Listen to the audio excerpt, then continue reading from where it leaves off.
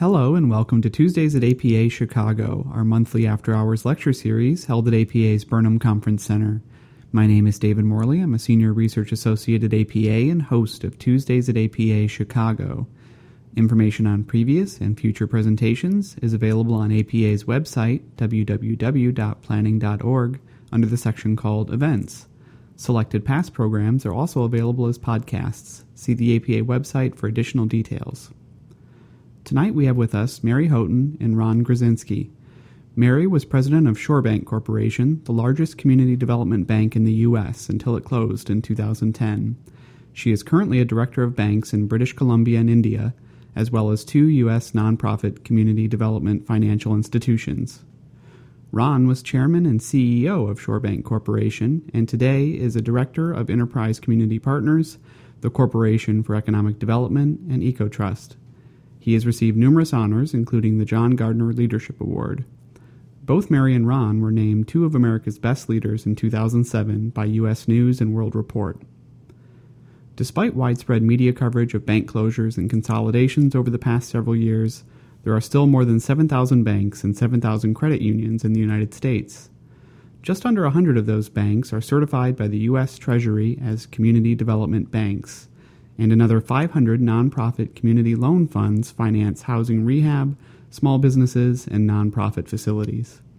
Mary and Ron are here tonight to discuss the role that ShoreBank played as the first and largest community development bank, and the increasing importance of community development financial institutions as long-term partners in community and economic development. Please join me in welcoming Mary Houghton and Ron Grzinski. I was speculating as to whether anybody would show up this evening. I mean, it's just such a gorgeous day. So thank you very much, and we'll try to make it with your time. Mary and I have worked together for 40-some years. I mean, she started when she was 10 or something, 12, right? Anyway, it's been a long time. There were actually 4 of us who worked together at ShoreBank for all of its existence. The other 2 men are deceased, unfortunately. But what I'm going to do is I'm going to talk a little bit about what the idea of ShoreBank was all about. I'll try and do that fairly briefly. And Mary's going to talk about some of the work that we're doing together going forward that pertains to banks and community development. And Nisha works with us on that project, and Nisha's going to move the slides along. There aren't that many of them. And mine are very unprofessional. I just put them together this morning, so perhaps to make it a little bit easier to follow the conversation. So, to start, ShoreBank, the idea behind ShoreBank, there were the 4 of us that I mentioned, all started working together in the 1960s, and we started at a different bank, the Hyde Park Bank, in the Hyde Park neighborhood on the south side of Chicago, where we created the first minority small business loan program in Illinois. Some of you maybe, probably not, are old enough to remember the 1960s and what was happening in the cities at that time. Racial discrimination was rampant, and their credit for minorities to buy homes, start businesses, that sort of thing was truly non-existent. Through the FHA, the U.S. government officially redlined neighborhoods, and they redlined neighborhoods that were primarily minority-oriented or had majority minority populations. So it was in 1967 that we first started making loans to minority-owned businesses. And then early in 1968 actually created a separate division within the bank. It was the first time in Illinois and the second time in the country where a bank had explicitly created a specific activity to finance minority activities, in this case citywide in Chicago. The 4 of us who worked together really liked each other. Milton had been the head of the Chicago chapter of CORE, the Congress for Racial Equality, had a very strong and had the longest view of race relations of anybody I have ever known. Jim Fletcher grew up in Ida B. Wells, public housing. Mary and I have been involved in various ways with community organizing work.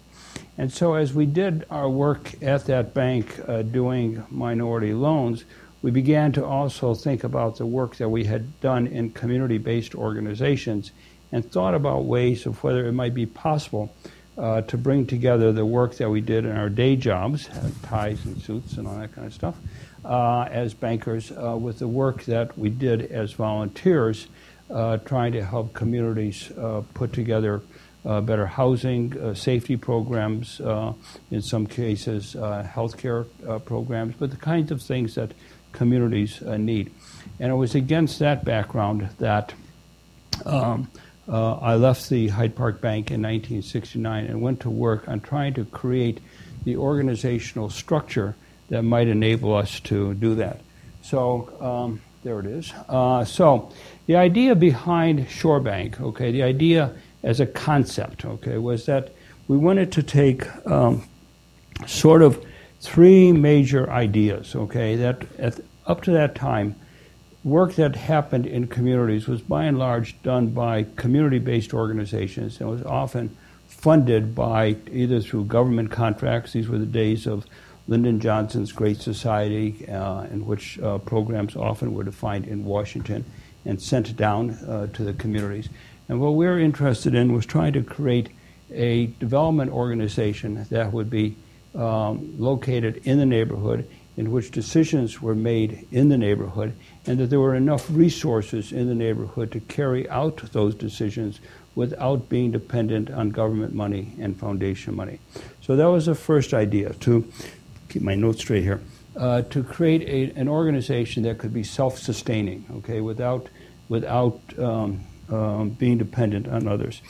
The second criteria was that we wanted to do something that was comprehensive, so that there were often organizations or activities that would go on in a community. In one community there might be housing, in another community there might be public safety, in another community there might be an effort to improve schools. And it seemed to us that if one was going to really try to renew communities, there should be some effort to bring all those things together under one umbrella. And lastly, and perhaps what at least I think of as being the most important ingredient for community development, is to create a sense of community self-confidence. That it always seemed to us as communities would deteriorate because people lost confidence in what was going to happen to the community. People would imagine that bankers, as an example, knew what was really going on in a community. And if bankers began to disinvest in a community, people would say, well, we ought to disinvest too, because this community is going down, okay? On the other hand, it seemed as though one could do various things to create a sense of community self-confidence, that a neighborhood is not going to go down. We had various models. I mean, we were able to observe what had gone on in the Hyde Park community, which we had nothing to do with the University of Chicago. We knew at a distance other places where large institutions had taken initiatives.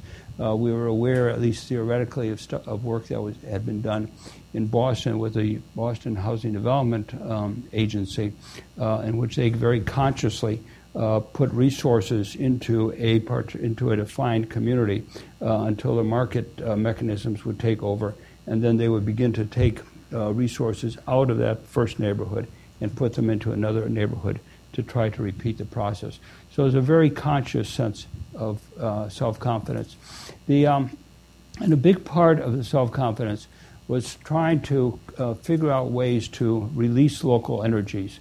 It has always, again, seemed that the key to development everywhere, whether it was in the South Shore neighborhood on the south side of Chicago, or in a small town in rural Arkansas, or in developing countries like Bangladesh, where Mary and I worked, that the key was everywhere was trying to create a sense in which people really believed that things were going to get better rather than getting worse. And that was a very conscious part of what we were about.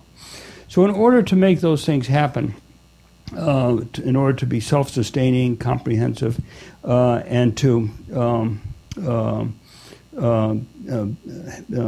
have self-confidence, we figured that what we had to do was to create a privately capitalized business, okay? We weren't sure exactly what it was going to be initially, but it had to have private capital, the same way that McDonald's or Boeing or IBM or any other corporation, or a major university has capital, okay, that you have a capital base in which you can sustain losses, in which you can have freedom to operate, etc. So essentially it was a business model. We also felt as though if we operated as a bank, if a bank was a core of what we were doing, that we could do what every bank does, and that is that we could raise deposits, raise FDIC-insured deposits, and convert them into development credit. Okay, so what banks normally do, at least in the old days, okay, is they would do just that. Okay, they would gather up deposits and generally reinvest them in their own communities. That's what we thought we would do, but because we had experience at the Hyde Park Bank of reaching out beyond our normal community and bringing deposits in that we could convert to loans to minority-owned businesses throughout the Chicago metropolitan area, that became an important part of how we were going to be a self-sustaining business organization. In other words, rather than going to a big bank to give us a loan that we could reinvest, or going to a foundation, or going to the government, we would do what every other bank does, except that we would do it for the benefit of the community. And lastly, in terms of that sequence, banks are able to generate profits, generate earnings. And we thought that we might not be as profitable as other banks might be, because we were going to be focused primarily on development, and we were going to be focused primarily on people with less wealth, even though that wasn't talked about in those days as much as it is these days, but less wealth and less income. So we figured we could be profitable and self-sustaining, but not as profitable as everybody else. And as part of that, we decided that we had to try to raise capital from shareholders and investors who were as committed to the process as we were. I mean, whose primary purpose in investing equity capital was to support this idea of development. So much of our capital came initially from charitable foundations and national church bodies, some wealthy individuals, but it all came not as gifts, okay? It came as equity capital, as shares in Shorebank Corporation. So that was a main part of how we were intending to be self-sustaining. The notion of being comprehensive was an issue that we wrestled with because what we had this idea, okay, that we had to be able to do these variety of things. We had to be able to extend development credit to other people in the community, and also as a means to help release the energies of local residents, to build self-confidence. But we didn't know what the organization was going to look like. And after I left the Hyde Park Bank and was doing the research, one of the coincidental things that happened was that the Congress passed what are technically the 1970 amendments to the Bank Holding Company Act. And a year later, under the legislation, the Federal Reserve Board had to define permissible activities for bank holding companies. And when they did that, they said that bank holding companies, all bank holding companies in this country, and I might add that the overwhelming majority then and now of banking resources in this country are organized as bank holding companies, all of which are regulated by the Federal Reserve Board. That the Fed said that bank holding companies could only invest in businesses that are closely related to the business of banking. Okay? Initially they had a list of 6 businesses that were closely related to the business of banking. So the bank holding companies could invest in finance companies, they could invest in IT activities, they could invest in different kinds of credit activities. The 6th one on that list, and this applied to all bank holding companies, was that bank holding companies could invest in community development corporations if the primary purpose was development for the benefit of low and moderate income people. And it was when we saw that, okay, that we said, well, why couldn't we create a bank holding company that was a development bank, okay, that was a community development bank.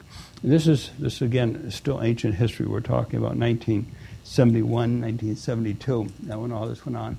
And it was about a year later when the Federal Reserve Board interpreted its own regulations and observed that bank holding companies possess a unique, that's their word, unique combination of managerial and financial resources with which to deal with a number of the nation's social ills.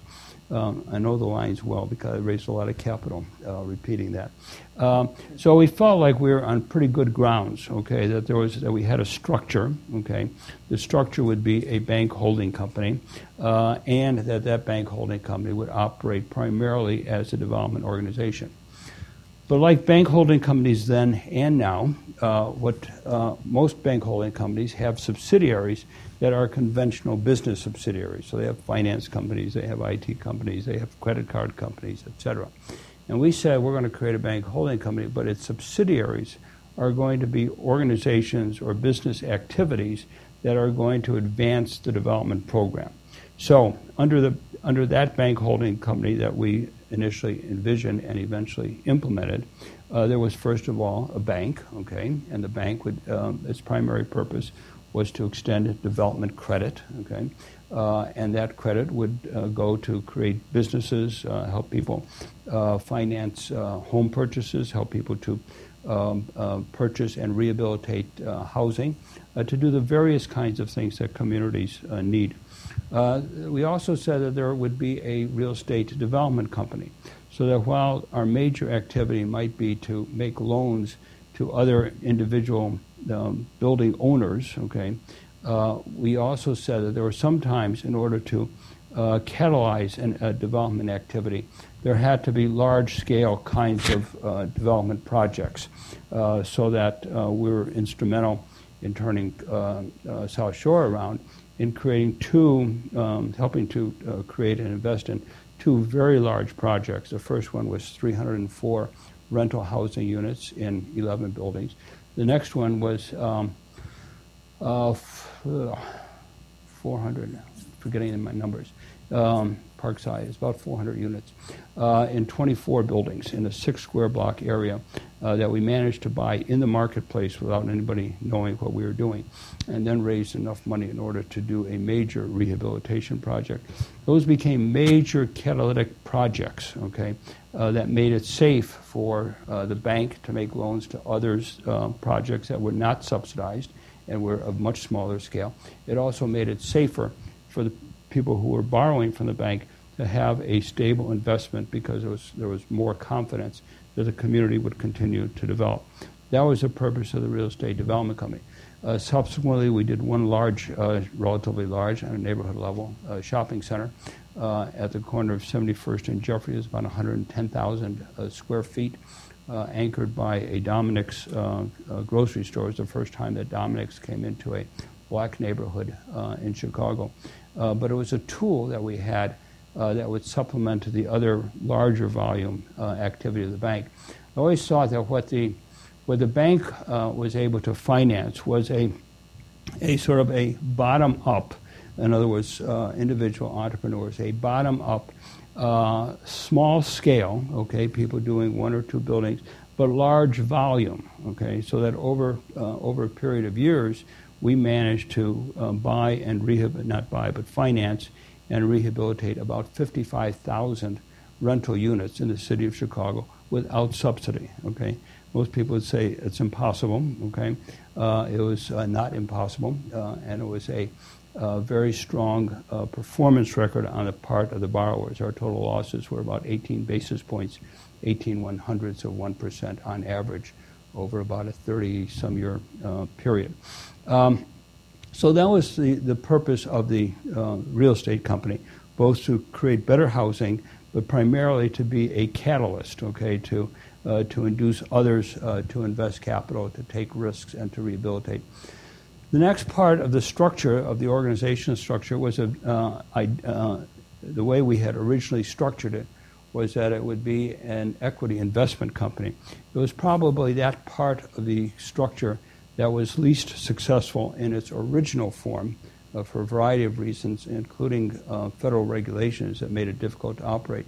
But over the years, as Shore Bank expanded into other communities in Cleveland, Detroit, on the West Coast, and in Marquette, Michigan, and the Upper Peninsula, that form of creating subordinated debt and equity ended up taking place in other affiliates that were not-for-profit organizations, but not quite in the way that we had originally envisioned.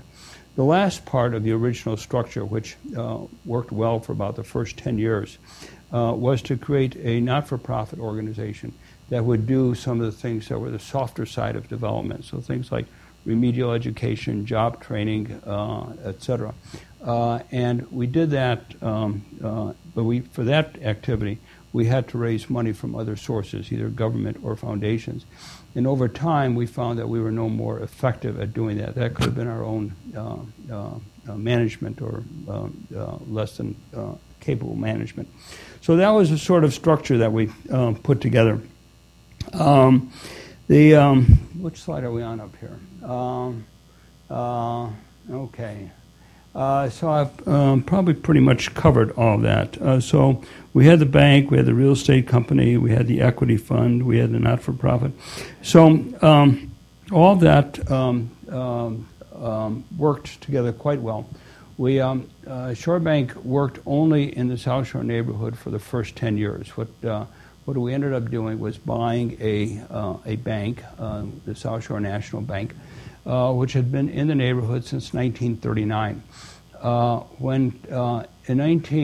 In the 1960 census, the South Shore neighborhood was 100% white. It was a community of about 80,000 people.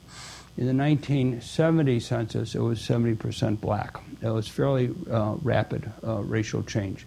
And by 1972, the bank announced publicly that it was intending to close its office in the South Shore neighborhood and move, frankly, right over here to what, I forget what they call it now, but it was the Standard Oil building, or whatever, the Edward Durrell, what is it? Aon building, Edward Durrell Stone building. We had, in the meantime, been doing research trying to identify neighborhoods where deterioration had begun, but where the community had not bottomed out. Having lived on the south side, we were very familiar with neighborhoods on both sides of Hyde Park, both Kenwood, Oakland, and Woodlawn, which had gone through all the stages of disinvestment up to abandonment. The various experts said that the same thing had to happen in South Shore because it had such a high concentration of older multifamily walk-up buildings, the same kind of housing stock that existed in the other parts of the city that had gone all the way to demolition. But because we were working with, we had a small amount of grant money, and because we were working with grant money, we could not act as business people trying to buy a bank. Okay, what we could do was do research, and we had identified about 5 neighborhoods that had banks in them. It was sort of like lining up 3 cherries or something on a slot machine, because there had to be a community that looked good. There had to be a bank in that community that was the right size, sort of like Goldilocks, neither too big nor too small. And the bank had to be available for sale. And you had to line up all 3 of them. And South Shore was a neighborhood that, well, we never knew which banks were for sale. We knew the community, and we knew the size of the bank. And then the South Shore Bank announced that it was going to move. And if you go back to that period in this country's history, there had not ever before been a case in which when a bank went to the regulators and asked for permission to close its office in a neighborhood that changed racially, that permission had always been granted, okay? That the regulators, the bank would just say that the bank was not viable, it was not economically viable in that community. And so it was publicly announced in the paper that the South Shore National Bank was going to be sold. It was going to close its office in the South Shore neighborhood, and it was going to relocate here in the Aon building. So people in the South Shore community were not smart enough to know that that had never happened, that they could fight that and win. So they went ahead and fought it. And after 2 public hearings, they won. And that happened in December of 1972. It took us a while, a lot of stories behind that, but in August of 1973, we managed to buy the South Shore National Bank, and we got control of $40 million of assets, with a $800,000 of equity capital and a $2.25 million loan, which was standard for the way that banks were bought and sold in those days in terms of how much leverage one could build into the structure. And that was how Shore Bank began on the afternoon of August 23rd, 1973. For the first 10 years, all we did was pay attention to South Shore. We sort of hardly ever lifted our nose. What we knew we had to do was to create a sense of community self-confidence, because everybody knew that everybody was disinvesting. Everybody knew that the adjacent neighborhood of Woodlawn had gone all the way to abandonment. It was a foregone conclusion that the same thing was going to happen to South Shore. And so we started investing. The only kind of single-family mortgages that people could get in those days were FHA or VA insured. It was a way in which the financial structure in this country sent messages to people, to minorities buying in that neighborhood, that they weren't credit worthy, that only a government-insured loan was the only way they were going to get be able to buy a house. The very first thing we started doing was to do non-FHA, non-VA mortgage loans. I don't think we ever lost a dime on any of them. And then after about 2 or 3 years, the market began to observe that, and other lenders began to lend. And we then focused our attention on the biggest problem that existed in the neighborhood, which was the multifamily buildings that were continuing to deteriorate, and nobody was investing in them. We also did a lot of things in terms of community self-confidence, so that when we built something as simple as a parking lot for our customers, we landscaped it heavily. Okay, Ben Weiss, Harry Weiss and Associates, did the planning for planting the trees and all the shrubbery and stuff to make it an attractive parking lot. Okay, we got, I think it's the same sculptor who has the big stainless steel piece in front of the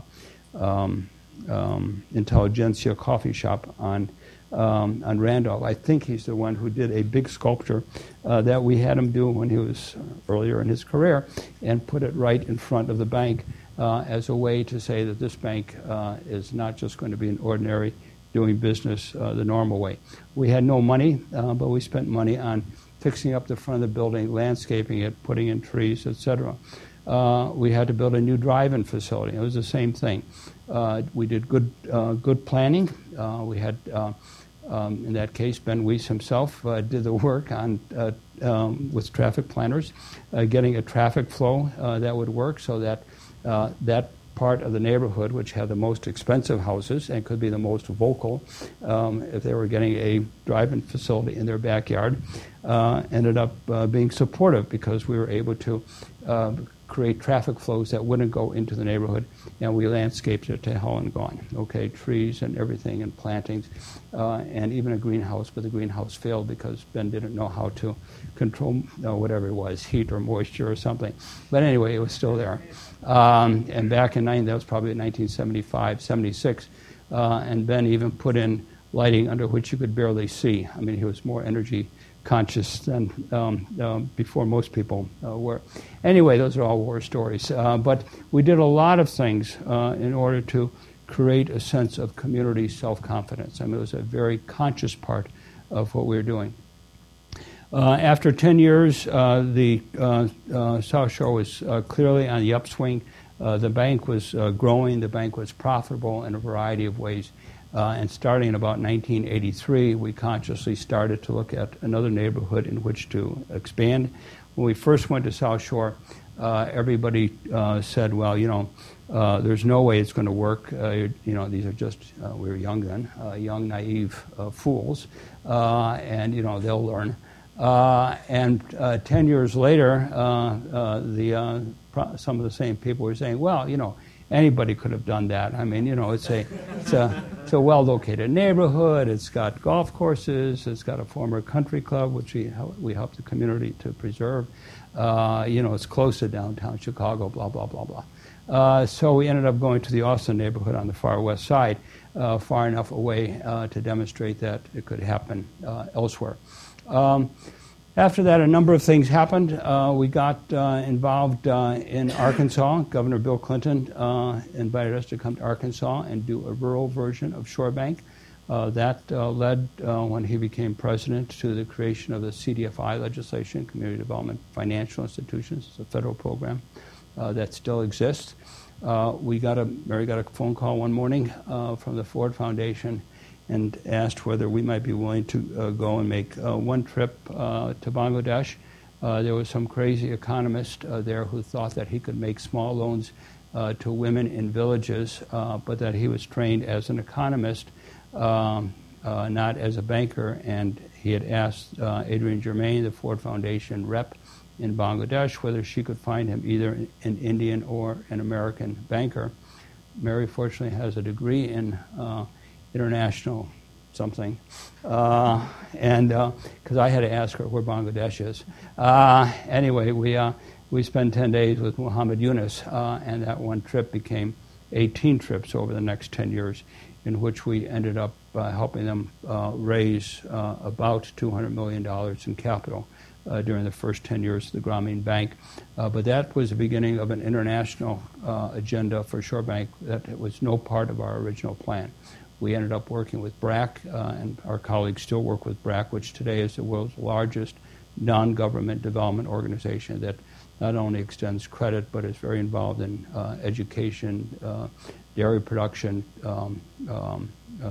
chicken production, has a 4-year college, and works in a number of countries other than Bangladesh, and was just about 2 months ago named as the world's leading non-government organization doing this kind of development work. But that then took us in the early 90s, specifically in 1990, to start working in Eastern Europe, first in Poland with the Polish American Enterprise Fund, and we ended up working with, let me get to the last one, whatever, there we are. So we ended up over the years working. I actually think the number is more than 31 countries. But we ended up working in about half of the countries that were part of the former Soviet Union in the early 90s, and actually through most of that decade, and it continues now, helping them to install small business loan programs and to understand Western approaches to extending credit. And when we extended credit, it's much more cash flow lending, much more understanding of value in the cash flow and how a business is being managed. We ended up going to Cleveland and Detroit. We created the nation's first environmental development bank on the West Coast. This is the first one in the country. It was located on the West Coast, headquartered in a little town of Owaco, Washington, which is right at the mouth of the Columbia River. And that grew very, very nicely. And in almost all of these places, we also created not-for-profit affiliates that were doing higher risk small business lending, and all of those continue to exist. Shore Bank as an organization grew from that original $40 million to about $2.5 billion in total assets. After the bank became profitable in its second year and then remained profitable with the exception of 1 year. The holding company took longer because we had a lot of debt in the holding company. That $2.25 million that we borrowed had an interest rate attached to it, among other things. And then we also had created other subsidiaries and affiliates. And then later we put in a lot of earnings toward funding a lot of the expansion stuff that we did. So that, as an example, when we went to Arkansas and helped to start and then run that bank holding company, we never had a contract. It was a handshake. I mean, we went to Poland on a handshake. And we didn't lose a lot of money, but we lost enough money, and that brought down the holding company's earnings so that over a long period of time, they averaged somewhere about 50% of peers. We ended up in 4 locations. I mentioned the Environmental Bank. There were a couple of things that Shore Bank was responsible for in terms of public policy. I had the honor to be the only banker in the country who testified in favor of CRA, the Community Reinvestment Act of 1977. It's a much longer story about how that got started, but some people who keep track of that stuff claim that is probably the piece of legislation that has resulted in more money going into urban communities than any other single piece of legislation. I have no idea what the numbers are, but there are a lot of people who keep track of that. As I mentioned, in Arkansas, we worked with Bill Clinton and had a lot of conversations with him as governor in which he was trying to learn how one might use private resources to create essentially development activities. And it was then his idea to introduce the CDFI legislation. The New Markets Tax Credit legislation also came out of that same kind of experience. Again, his ideas, but with roots in some of the things that we were able to do in Arkansas. And I think the last thing from a public policy point of view is that while, and Mary will get into this in just a second, I mean, we feel that there's so much that banks could do that they are not doing, and that, if anything, the situation has become worse rather than better, okay? But among people who pay attention to this from a public policy point of view, the idea of using private banks, whether it's Grameen or BRAC or Shore Bank or a number of the other environmental banks that have been created, Mary might tell you about the Global Alliance for Banking on Values, on which she's on the steering committee. But increasingly, there is a legitimacy. It's very small. It doesn't have a lot of impact yet. We're going to still try to change that, the amount of impact. But it is a legitimate idea, which it was not at the time that we started. So Shore Bank had a great run for 38 years. And we got caught in the mortgage crisis. South Shore Bank was closed by the regulators on August 20th of 2010. There have been a couple of case studies written, including Sheila Bair, who was the head of the FDIC at the time, came out with a book last fall called Bull by the Horns, and she devotes 6 pages to Shore Bank and why Shore Bank should not have been closed. And says it was all political, which we know. We had raised $148 million of private capital. The FDIC went at $125. But you have to read her book for the details, or go online and find the Stanford Social Innovation Review from August 2011 about all the stuff that went on. But all the companies, there were about 11 or 12 companies that were part of Shore Bank, and with one exception, the not-for-profit in Cleveland, which has been merged into another organization, they all continue today. The Shore Bank in Chicago is now called Urban Partnership Bank. We have nothing to do with it. And then we sold the Pacific Bank to a foundation that had started a bank in Oakland and now serves most of the West Coast and is getting some momentum going in terms of doing development. So that was much longer than I intended, obviously. So why don't I stop, and if that's okay, and then I hope we'll have enough time for questions. I really didn't intend to go that long. So let me sit down. So we're not going to do the slides, and I'm going to just try to cause us to think about what's happening today. Because if anything, the condition in neighborhoods is worse today than it was in 1970, when we could see the effects of redlining and racial discrimination. So I think that the most important thing that I could do in the 30 seconds that I have left is remind you all that banks are given charters because their function in our society is to invest in the real economy. That's why they exist. That's why they get deposit insurance, to play that role. And that is their fundamental role. And we have now watched many, many years of banks withdrawing from that role. But as you pointed out, there are still 7,000 of them in this country, and there are 7,000 credit unions. 450 of them are located in low-income census tract areas, and they do just about as well as other banks in terms they don't lose money. They just do about the same. And now there are So there's the beginnings of an alternative banking movement, and it is worth supporting and also worth reminding your local banker that they do have a choice, that they could fulfill their charter function or they could not.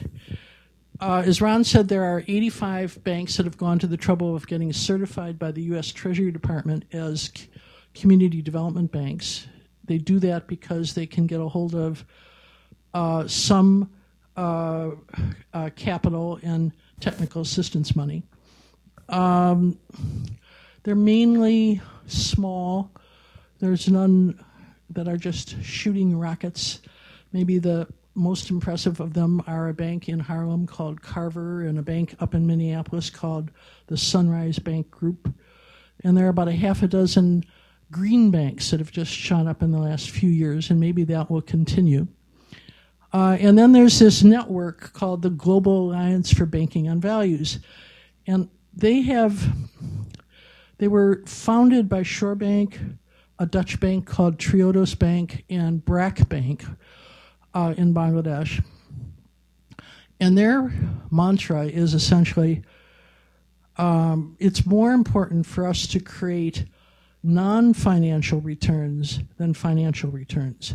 We can create social returns and environmental returns for our customers. Of course, we're going to try to make a profit so we can be self-sustaining, but it's more important that we play this larger role in society than just thinking about the investors who want a financial return. And they're saying that with courage and confidence. They've produced a study that shows that the banks in their network also are outperforming not only other community banks, but also the big banks. And of course, their loan-to-deposit ratios are much, much higher than the large banks because they actually do believe that their charter purpose is to invest in the real economy. And so if you were, what Ron and I and Nisha are trying to do is see if we can create something we're calling the Campaign for Better Banks. Not the best banks, but better banks. Can we find another 20 or 30 banks that really understand that to think long-term, to be transparent, to stand up and lead investment in one's local market, to care about financial inclusion and environmental investment, that's the wave of the future and that they're going there, even if all those other banks are going there. And so we have a half a dozen ideas of how we're going to do that, and it'll take us another year before we actually are funded to operate, I think. But I think from the perspective of the profession that you're in, there's have to be bridges in between the bankers and the other people who care about local communities, and the bankers make it very hard to have a real conversation. But that's what we all need to learn how to do, because that we had a lot of fun at Shore Bank. That was a great kind of banking. And there are people all around the world who are working for these development banks. They wouldn't be caught dead in a conventional bank. So it's a better career. You could attract better people. So with that, let's have questions, comments, discussion. A very close friend of mine has grown up in Woodlawn his entire life, and he would definitely concur with what you've been saying, that times are really tough right now for some of these neighborhoods. And he actually went to his local alderman to talk to him about the demolitions that are occurring in the neighborhood. Some of these buildings were recently renovated, too, 5-10 years ago before the crash, and now they've been empty and they're just coming down because the banks that are holding on to these things don't want to maintain the asset, and they just view it as a loss on their balance sheet. And his alderman basically told him, well, tearing down buildings is a good thing because it gives neighbors yards because they have the ability to buy the adjacent lot. So essentially, there's a very nonchalant attitude with some members of the city council, and this can't be just Woodlawn too. So what would you recommend as the best way to change that type of attitude? And how do you feel that the city could engage some of these community development corporations and give them a little bit more leverage to stop some of these demolitions from coming and protect these wonderful old buildings that are really solid construction and provide a lot of affordable housing that's already in the marketplace? Well, I maybe don't want to say what I'm about to say, but I might as well say it. Rahm Emanuel should have thought of that when he was chief of staff and they closed Shorebank. Okay, go ahead. No, I agree. On a broader and more serious note, okay, I don't know that I thought about all the things that might be done in terms of public policy and how one could slow down the rate of a building closure. I mean that. When I think back to our first years in the South Shore neighborhood, I really felt, this before we started doing multifamily lending, I really felt like we were living with a ticking time bomb. I mean, it was a mental image that I had because what we knew is that in that neighborhood, then about 80,000 people, about 3/4 of the land area in South Shore is single-family detached brick bungalows, well-built, solid stuff. About 3/4 of the population lived in multifamily walk-up buildings, okay? And nobody was doing any financing, and the adjacent neighborhoods were just going down. And so the people who said that's what had to happen in South Shore really, had the courage of their convictions. We started by doing multifamily lending on a very, very cautious basis. I mean, very, very small, because we knew from a couple of other good savings and loans, if any of you have been around here long enough, Tallman Federal Savings and Loan, which was out on the southwest side. I knew the guy who was chairman, who was a very good, serious guy, and they had tried to do financing, but they never did it in a comprehensive way, and they didn't do it in a way to provide enough strength in the community. So they would do a building here and a building there and a building there. And because there wasn't enough volume going on, they ended up losing. And so we approached it very, very cautiously and found that what exists in that neighborhood and in other neighborhoods as literally the decades went by, is that there were a lot of people in communities who they wouldn't think of themselves as being in the real estate development business because they couldn't get financing. If you would have gone into the South Shore neighborhood and done a survey, okay, the best possible survey you could of how many people were in the real estate development business in 1973, you would have come back with 0, okay? On the other hand, there were people who were handymen, okay? Or there were people who would might know the trowel trades, okay? Or there would be non-union people who, if you call them up and your neighbor or your friend told you who to call, well, he does, kind of good carpentry work, or he can do some plastering work and stuff like that. It was those kinds of people that we were able to end up financing. We would start them off in small buildings, and we used the bank's power of the purse strings to force rehabilitation. We made a non-negotiable demand on our borrowers, and that is, you did not get a loan from us unless we reached agreement on some level of rehab going in. In the early years, that could be as modest, not too often, could be as modest as a paint job, okay? We wanted stuff on the outside so other people in the community would see what was going on. Storm windows, mailboxes, okay? Little stuff that, could be supported by the cash flow, but would create this sense of self-confidence. So to go back to your real question, okay, what could be done? I would put an awful lot of attention to trying to see what a city could do. It ought to be done on a larger level, but your question was about the city.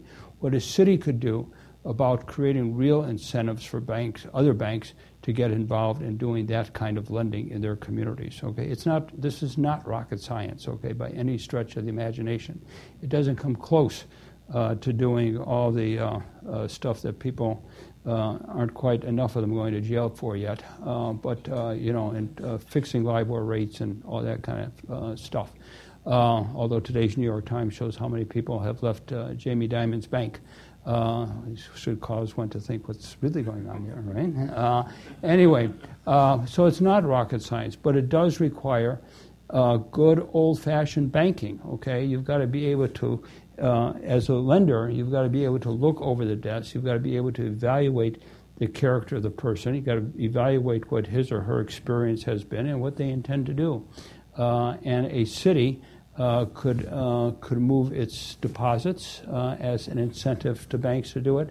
I don't know what it can do legislatively, okay, because the federal bank regulators keep as much power for themselves as they can. On the other hand, there are a lot of banks that are state chartered. Okay, Shore Bank was a state chartered FDIC insured bank in which the holding company was regulated by the Federal Reserve Board.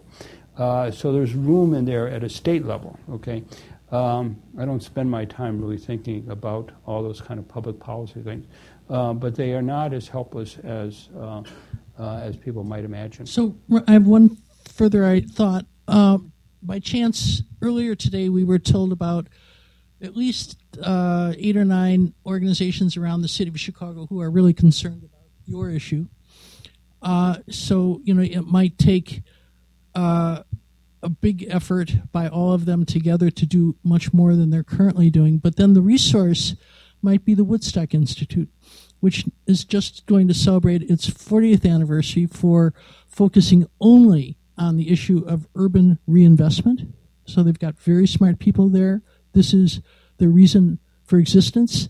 I was remembering that when long time ago, the biggest problem was that when a property was foreclosed on, taxes had to be delinquent for 4 or 5 years before the property could be moved on. And all of the community development corporations in the city got together to fight that regulation and to get it changed. So I think public pressure, which I feel like we're living in a society which is completely apathetic. These things are happening, and it's like nobody even cares anymore. So it's going to take some enormous effort to get all the way to the other side. October 2nd and 3rd, Woodstock will have a 2-day symposium, and they'll cover a lot of these issues. Hi, thank you for the talk. Actually, I'm from the Chicago Community Loan Fund, and we're a CDFI, and we actually share suite space with Woodstock. But I was just wondering, so you talked about the community development financial institutions that are banks, there's venture capital funds, there's loan funds, there's, I'm forgetting the fourth one, credit unions. And I'm just wondering if you think that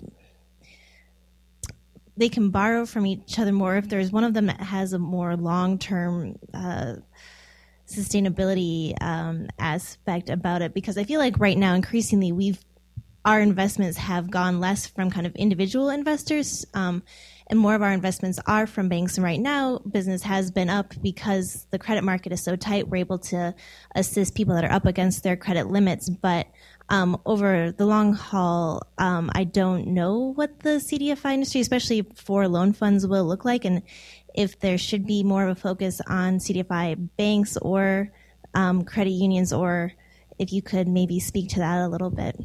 Is to speak to which the comparison between those organizations? I guess that if you had to put your money behind the dog in the race, or they all fill different holes in the marketplace, I understand, but if there's pros and cons or things that they can learn from each other, and what you predict the forecasts are. Can I answer this one? Yeah, if I could get my flip answer in first. Willie Sutton was right. You rob banks because that's where the money is. But go ahead. So if you look at all the small business lending that goes on in the United States today, the enormous bulk of it is done by banks. Nonprofit CDFI funds do 1% as much as banks, and the credit unions altogether do 7 or 8% as much as banks. So he's right. That's where the money is. But if, in fact, the community banks continue to withdraw from their proper function, then maybe we all ought to figure out how to help the nonprofit CDFIs to grow like crazy so they can start doing the kind of innovative lending that is needed.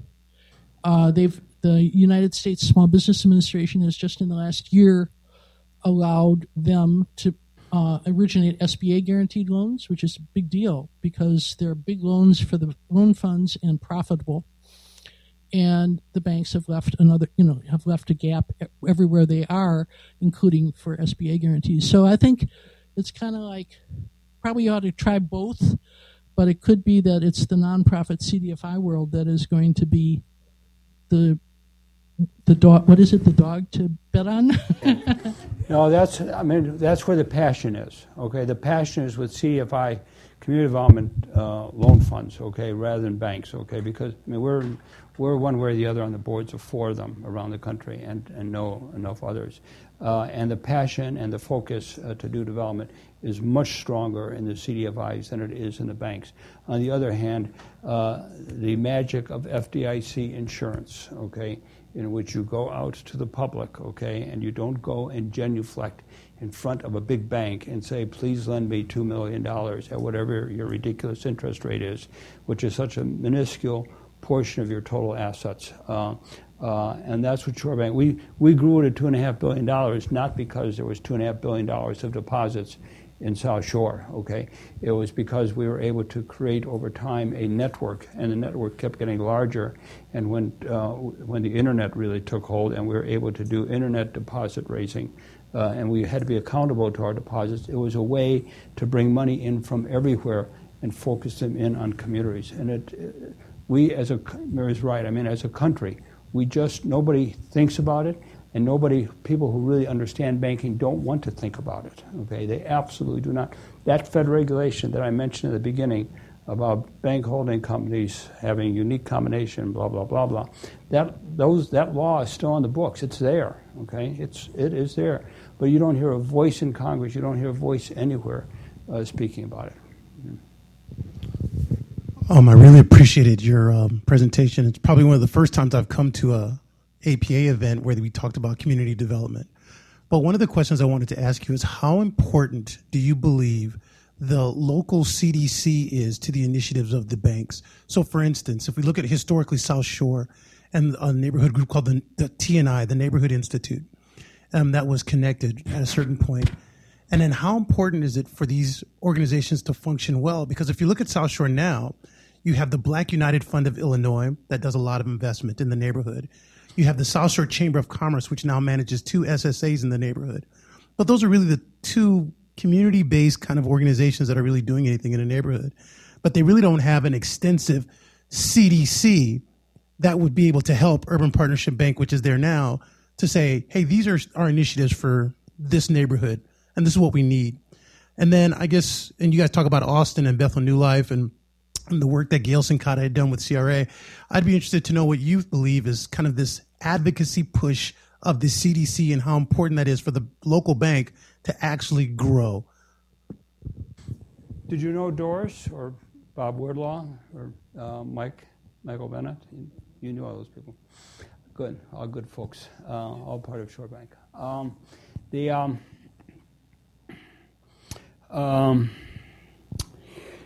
CDCs, non-Shore Bank affiliated CDCs were relatively less important to Shore Bank than they can be or, perhaps ought to be, okay? In large measure, it really depends on the strength of the management, okay? Mary and I are on the board of the Craft 3, which is a CDFI, I got to get all these letters straight, CDFI, which was a CDFI not-for-profit affiliate of Shore Bank that we created on the West Coast. 2 years ago, it got that award from MacArthur and Wachovia Bank as the outstanding small. They give an award to the large and small. It was the outstanding small-sized institution. But the management there are 2 guys, really 2 guys and a woman now, who run it. They're spectacular, okay, and there is no affiliation with Shore Bank because there's no Shore Bank, but they've operated up and down the coast in Oregon and Washington. They're very active in Indian country.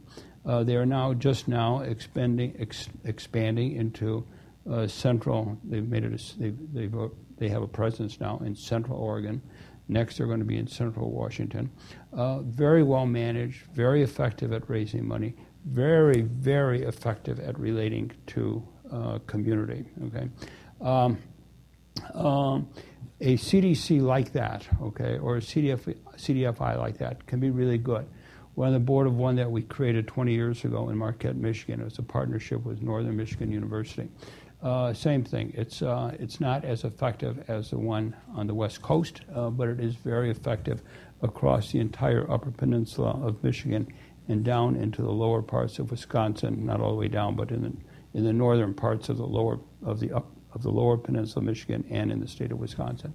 So my answer is that it really depends on the quality of management. Okay, if you've got a good management, people who know how to raise capital, who know how to use that capital, who know how to make loans, who are disciplined about it, who can relate to community, okay, who understand the values of community but aren't going to roll over and play dead because they say community, stuff like that. But it is a business and they're in it for long term. That can be very, very valuable. We tried to do more with the South Shore Commission, but at the time that we tried to do it, there never was effective enough management. Our deceased colleague, Milton Davis, initially got $160,000 as a gift from the Joyce Foundation and gave it to the commission so they could be shareholders in Shorebank Corporation. That was one of our early efforts, to build a tight link with a independent community organization. Maybe if we tried harder or were smarter or 16 other things. So, Ron, I just want to add one thought to that. These things that are like the Chicago Community Loan Fund that are now called CDFIs are different from CDCs. And the advantage that they have is because they are lending, they actually are earning a higher percentage of their operating costs in predictable annual revenue. And so they're less grant dependent, or they're less dependent upon big real estate projects that they're working on coming through. And so I think that that's why this Craft 3 on the West Coast has been so successful, is that they've been able to assemble a capital base and then deploy it so that they're independent and they can attract more talent, they can get more money. I suspect, there's a role for both, and there's certainly a role for public advocacy, but I think that the CDFI business model in some level is doing better than the CDC business model. For the sake of time, we'll just take one more question here. Thank you. I think I see two things that we have going for us today that we didn't have 40 years ago. One has been mentioned, which is just the history and the background and the experience of the Shorebank to say it can be done. Number two, people have learned you don't have to roll over. You can go forward. Frankly, we have a president that kind of also iterates that fact of there is a community organizing is good for something. And there are some tools that we have learned over the past 40 years that just need to be, not just, but pushed a little harder and mined a little deeper and spread a little broader.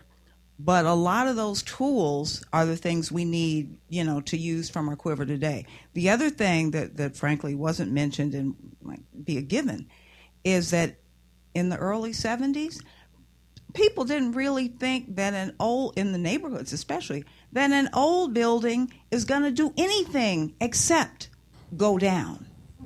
It was sort of Shorebank and a lot of the rehab, I like to say that I probably had subscription number 2 to the Old House Journal. But it was a mindset that has evolved that says we have these old buildings. Of course, America is a young country, but, things in London, things in Paris are 400 years old, 500 years old. We learned that if the plumbing gets bad, you put in some new pipes. You find out how much it's going to cost, and then you do it. Now, of course, part of the problem is that it costs just as much to do it as Woodlawn as it does in Lincoln Park. But you have that equation and you have a change in mindset to build on that says we really can bring these things back. And in terms of Woodlawn, it's frankly, yes, it's an education of public officials and community residents as well. As you look at some of the neighborhoods further out where there's been a lot of vacancy and demolition today, as opposed to the vacancy and demolition, in Bronzeville. And people say, oh, that house next to me is vacant. It needs to be torn down. Well, in some cases, it's it's an education piece to say, no, it shouldn't be. Now, sometimes you may have fire insurance, you have issues. But basically, it's a public education issue that says, no, you don't want it torn down for many, many reasons. So, like I said, there's a couple of tools that we have. And we've got younger people who care about the issue, too. But no, that's... I'm glad you said that about old houses. My wife and I live in a two-flat. It was a two-flat. It's kind of still a two-flat. That was built in 1891, and so every now and then when she worries about everything going down and it's going to all crush and go away, I just tell her, just look at what they've done in London and Rome and a few other places like that. You just keep fixing them up. No. And America's a very throwaway society. Right. We figured right. And our Right. history said that if it's old, it's time for it to go. And we've shown in the last No, 50 years that was not. At Shore Bank, we were very good at finance. We financed both at the end or the last decade or so. It was about half and half. Black building owner-operators, okay, and the other half were heavily Croatian janitors, okay. And in both, well, the two groups did not work together. They both had the same mindset, okay. I mean, they could squeeze nickels like you wouldn't believe, okay, and would figure out ways how to do stuff because, I mean, there's a discipline of how much rent you can charge, but those were talents and skills that people developed, and we used to once a month get them together in our boardroom and talk about a particular building system. So it was by invitation, okay? It was people in the business, and so one month they might be talking about heating systems. Another month they might be talking about roofing systems. Another month they might be talking about building insurance, okay? It was pure learning, okay, in which people were able to learn from each other how to cut the corners, how to save money, and how to get the stuff done. There's much more that could be said on that, but there was a whole lot of learning that went on. So, well, I think for the sake of time, we'll let that be the final word. Let's have a round of applause for our speakers. Thanks for coming on this gorgeous night. On behalf of the American Planning Association, I want to thank Mary Houghton and Ron Grzinski for a thought-provoking and informative program on community development banking. Thanks also to the many APA staff members who help make this program possible every month. Information on previous and future presentations is available on APA's website, www.planning.org, under the section called Events. I'm David Morley.